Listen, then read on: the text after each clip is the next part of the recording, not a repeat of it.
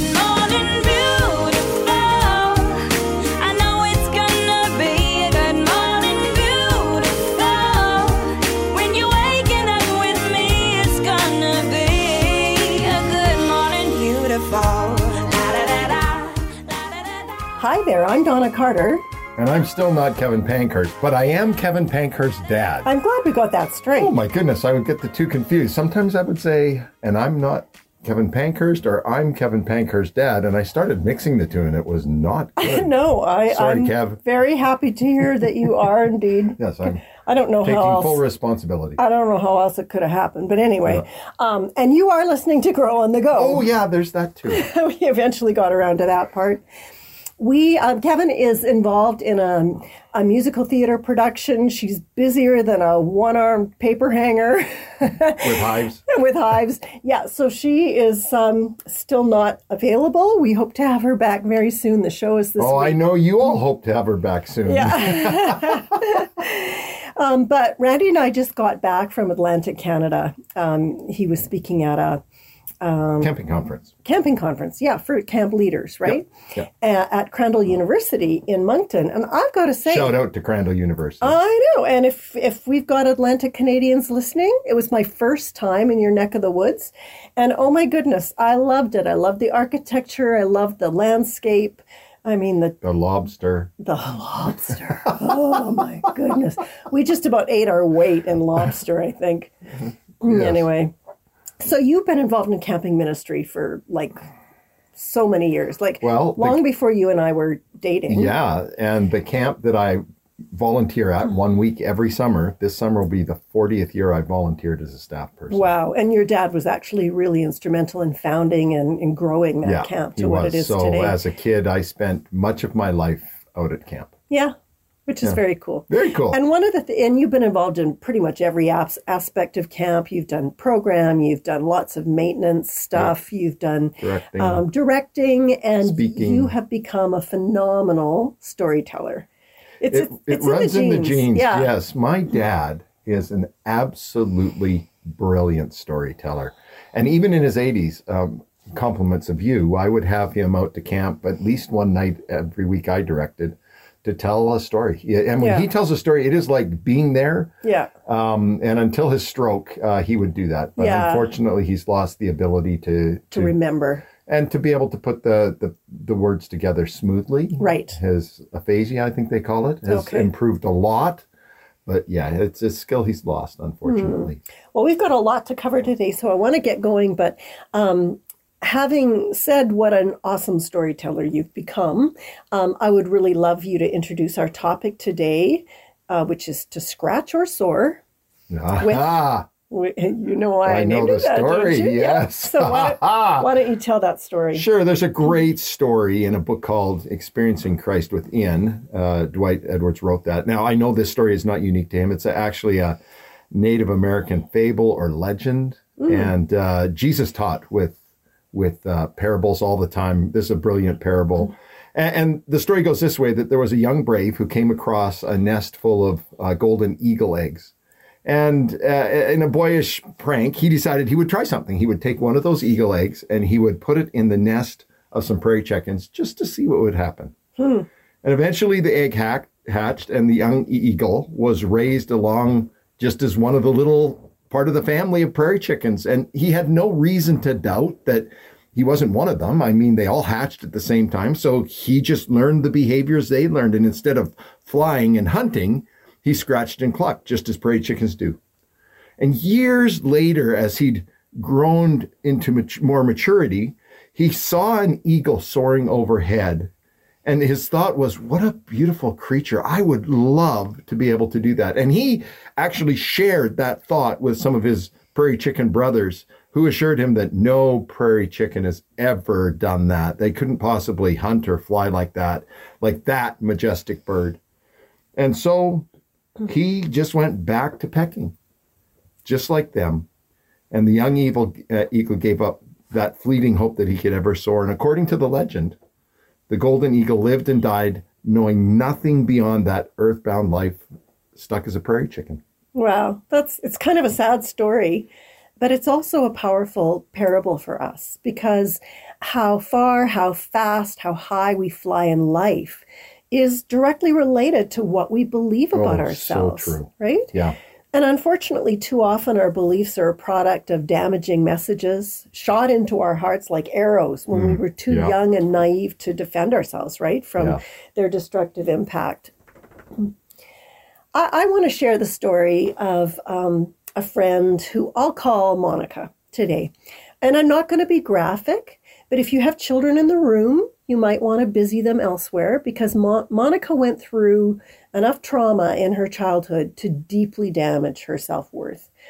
And if you have a history of childhood abuse, you might actually find my story triggering. But on the other hand, you might find it a great source of hope. Yeah. So up to your discretion. Yeah. So here's my story, actually Monica's story. Throughout Monica's childhood, she endured terrible abuse of every type imaginable at the hands of her grandfather. During the episodes, he would say to her, "You're nothing but dung. This is all you're good for." And okay, I cleaned that up a little bit, but you can imagine the words he actually said. And you can imagine that the effects of hearing that and experiencing that abuse was absolutely devastating. She has suffered from STIs for as long as she can remember. She endured 7 surgical procedures and many resulting complications trying to correct that damage that was inflicted on her body. But of course, the scarring that she endured was not limited to her body. The abuse she suffered mutilated both her body and her soul. And I realize some of you don't have to imagine this. You've lived it. And I want you to know before we moved on, I am so sorry someone did that to you. Yeah. You didn't deserve that. Yeah. And it was terribly unfair. But I also want you to know that healing is possible. And later I'll share that part of Monica's story with you. But before she experienced God's healing, she fulfilled what she believed was her destiny. She lived a degrading and promiscuous lifestyle, even though for many years she had no conscious memory of the abuse in her past. She had just blocked it out. But in the depths of her heart, she believed that this was all she was good for. Mm-hmm. And I have to wonder how many of us never even reach for the noble purposes we were made for because of what we've accepted as the truth about ourselves. You know, we start off life with many faulty assumptions based on the way people treat us. And then we live the rest of our lives just collecting data to support what we already believe. Mm-hmm.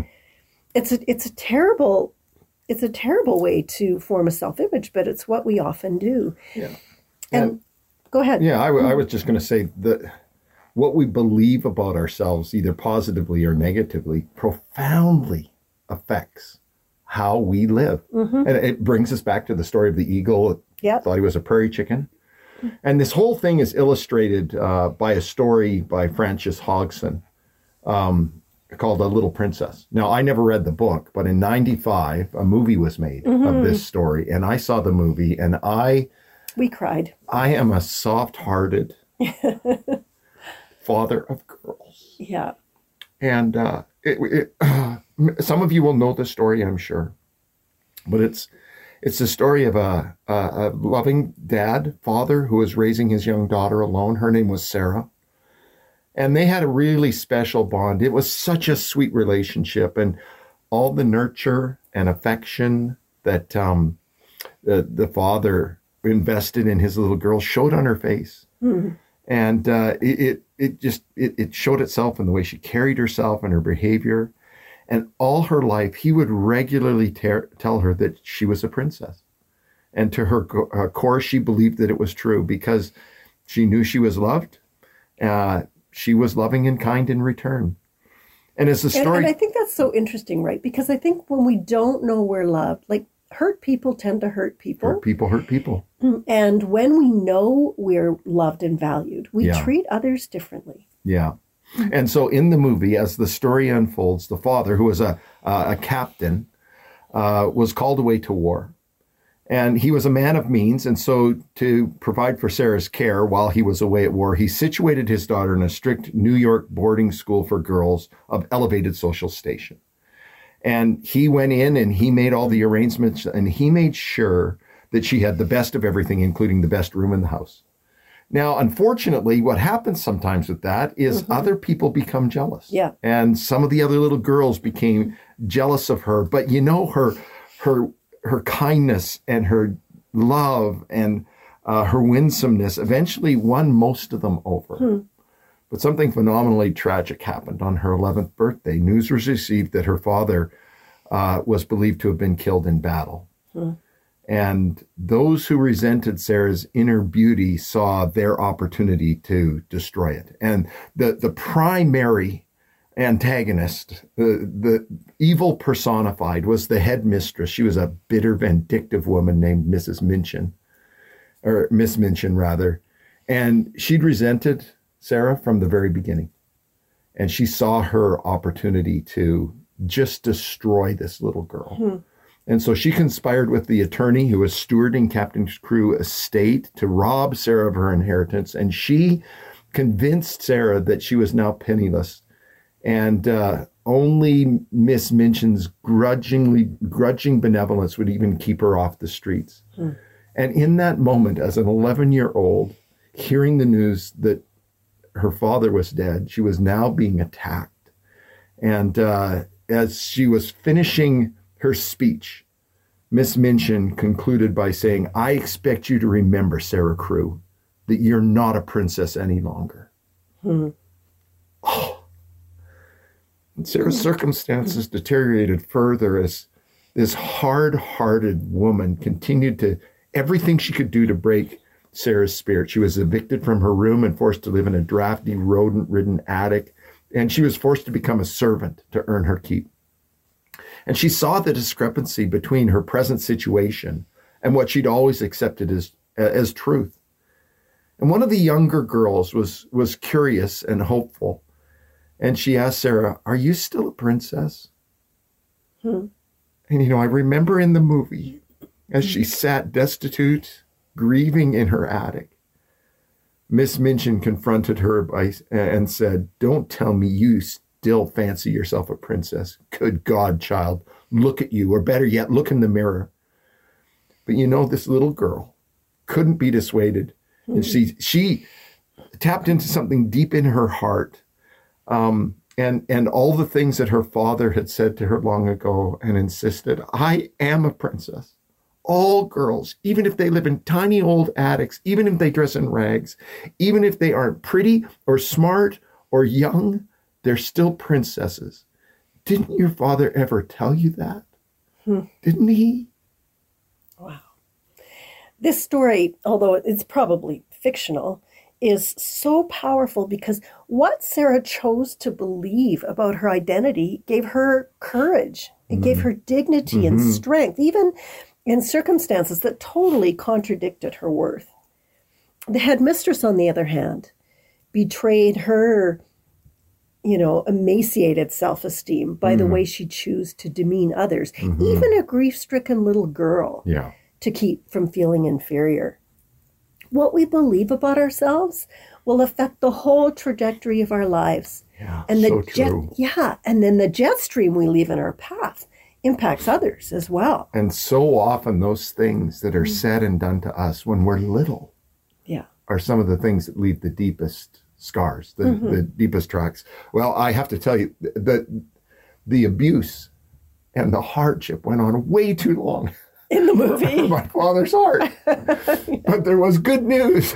And I remember I cried at the end because at the end of the stories, Sarah's father returned. It turned out he wasn't killed. He just suffered a head wound and had experienced some amnesia. And he came back. And his outrage was off the charts, as I can imagine a father's would, when he discovered how his precious daughter had been treated in his absence.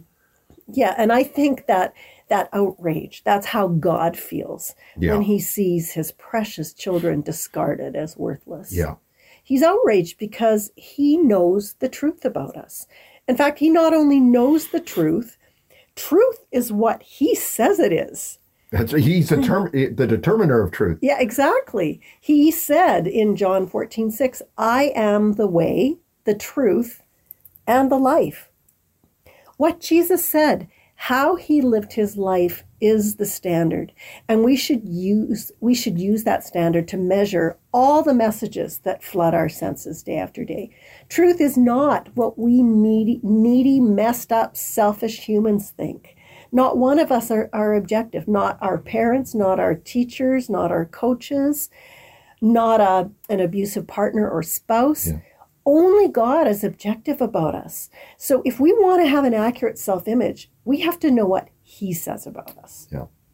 So let's just look at 3 key indicators of our value to God and therefore our true value. Our true worth.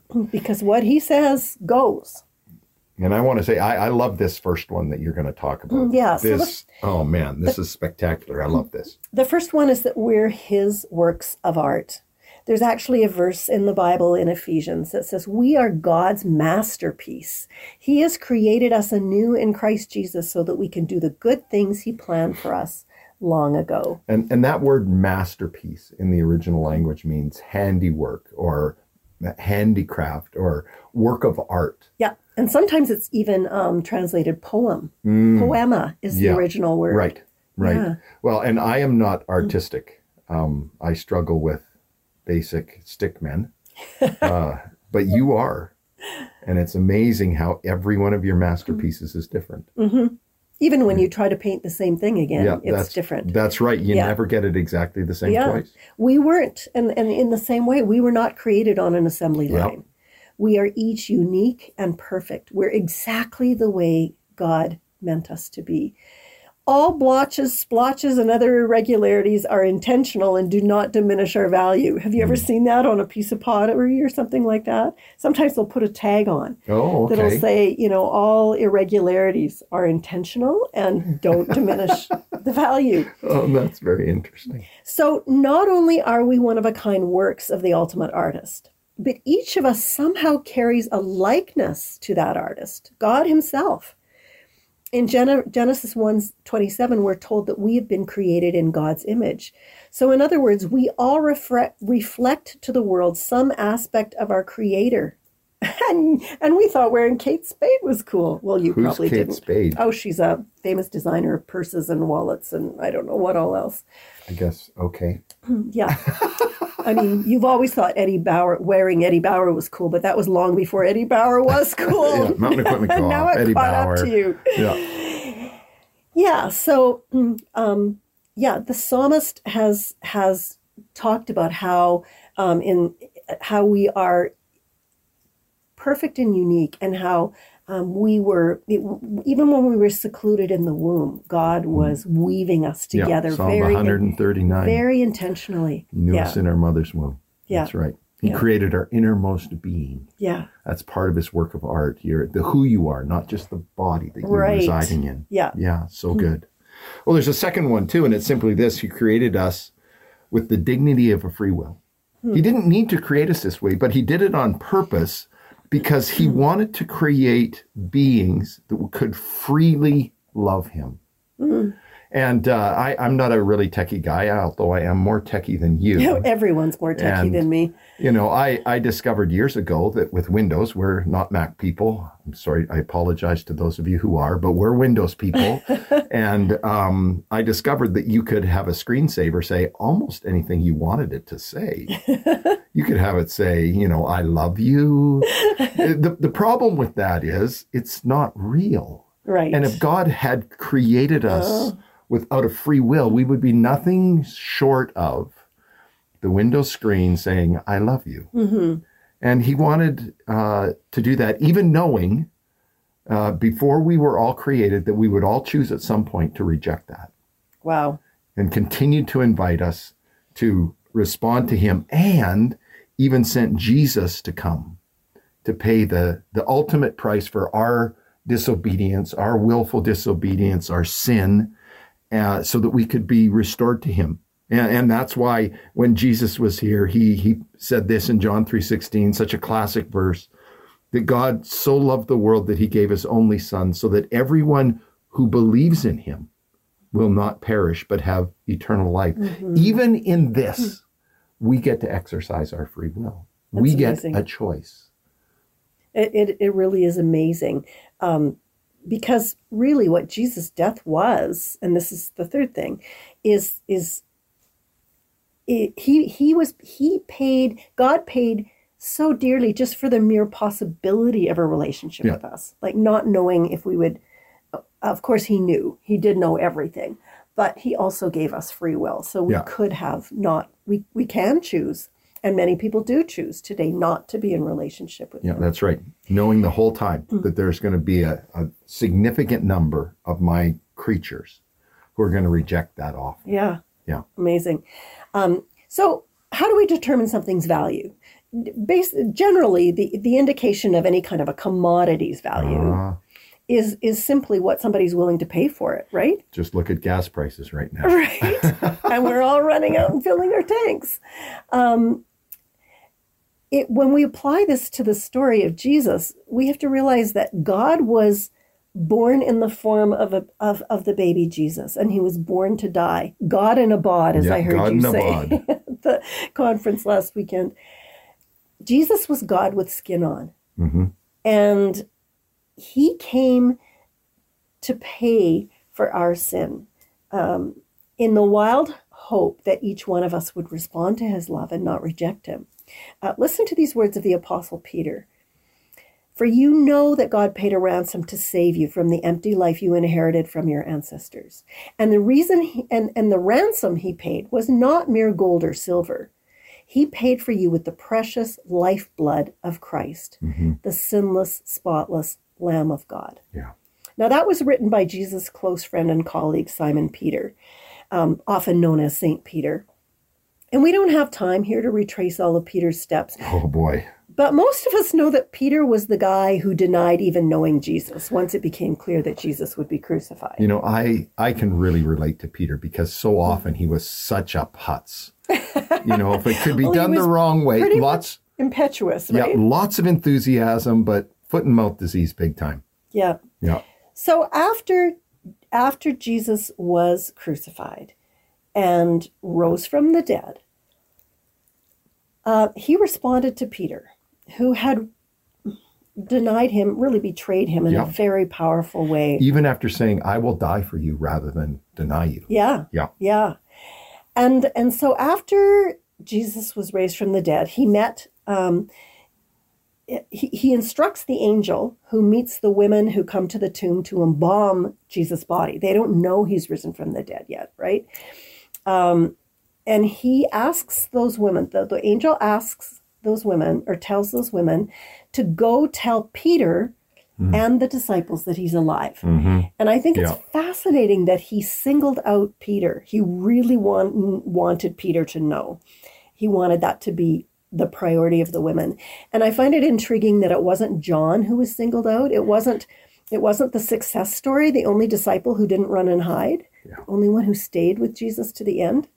It was Peter, who was the biggest failure in a group of failures. Well, I don't know that we often think about how Peter must have suffered. Oh. You know, it says, when Jesus caught his eye after he denied him the third time, he went away and wept bitterly. Yeah. And I don't think that was just Friday night. I suspect it was all day Saturday into Sunday. I'm sure he didn't think he would ever forgive himself. Yeah. But how does Jesus respond? I love this. In the Gospel of John, we're told that Jesus, in an incredibly tender exchange, gives Peter the opportunity to affirm his love 3 times. 3 times he asks the question, Peter, do you love me more than these others? Yeah. 3 times. And Peter at first is really distressed that Jesus keeps asking. But it was as though Jesus was giving him the opportunity to affirm his love 3 times, as if to cancel out the 3 times that he denied even knowing Well, him. and it's so interesting to me that all of the bravery and braggadocious, I will die for you, is completely gone. Right. Yeah. Experiencing Jesus' love, acceptance, and forgiveness, seeing himself through Jesus' eyes, ignited an incredible change in this man. Instead of living the life of a cowardly, conceited wannabe, Peter began to live out his true destiny as a fearless child of God. And you may not know this part of the story, but Peter began telling the story of Jesus to thousands of people, even under government threats. He stood up to those who had masterminded Jesus' murder and endured repeated torture and imprisonments, beatings, the works. And ultimately, facing death by crucifixion, he chose to be crucified upside down because he wasn't willing to be given the honor of dying the same way as his Lord. Yeah. So why the change? Because seeing ourselves through Jesus' eyes changes us, just like it changed Peter. Yeah. When we draw down deep into that well of worth our Creator and Father has placed inside of us, we find the courage, the strength, and dignity to become all He created us to be. Mm-hmm. Grasping the truth of who we are defines our destiny. Because when we believe we're prairie chickens, we scratch for what we can get.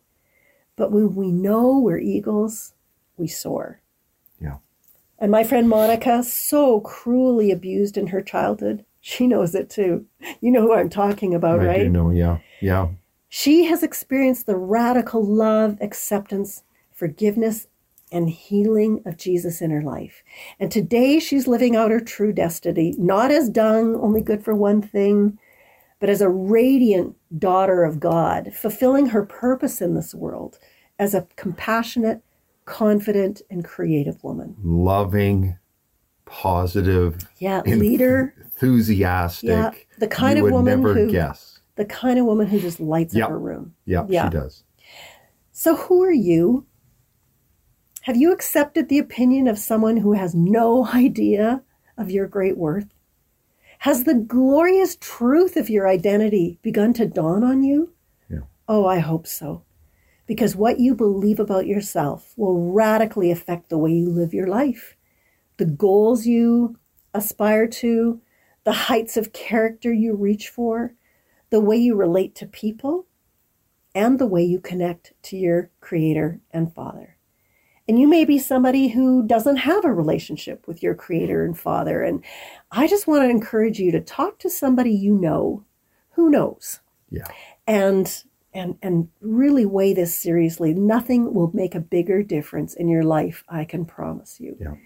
This is a share show. If you can think of someone in your life who would benefit from hearing this message, please do pass it along. Also, connect with us at Grow on the Go. Grow on the Go Pod is one way. You can do that through Instagram. Also, subscribe on your favorite app, including Apple Podcasts, Spotify, or iHeartRadio, or listen anytime using the My Joy Radio app. Thanks, Randy, for hosting with me today. Thanks, hon. I'm Donna Carter. Thanks for listening to Grow on the Go. Thanks for listening to Grow on the Go. Share this episode on social media and find more great programs at faithstrongtoday.com.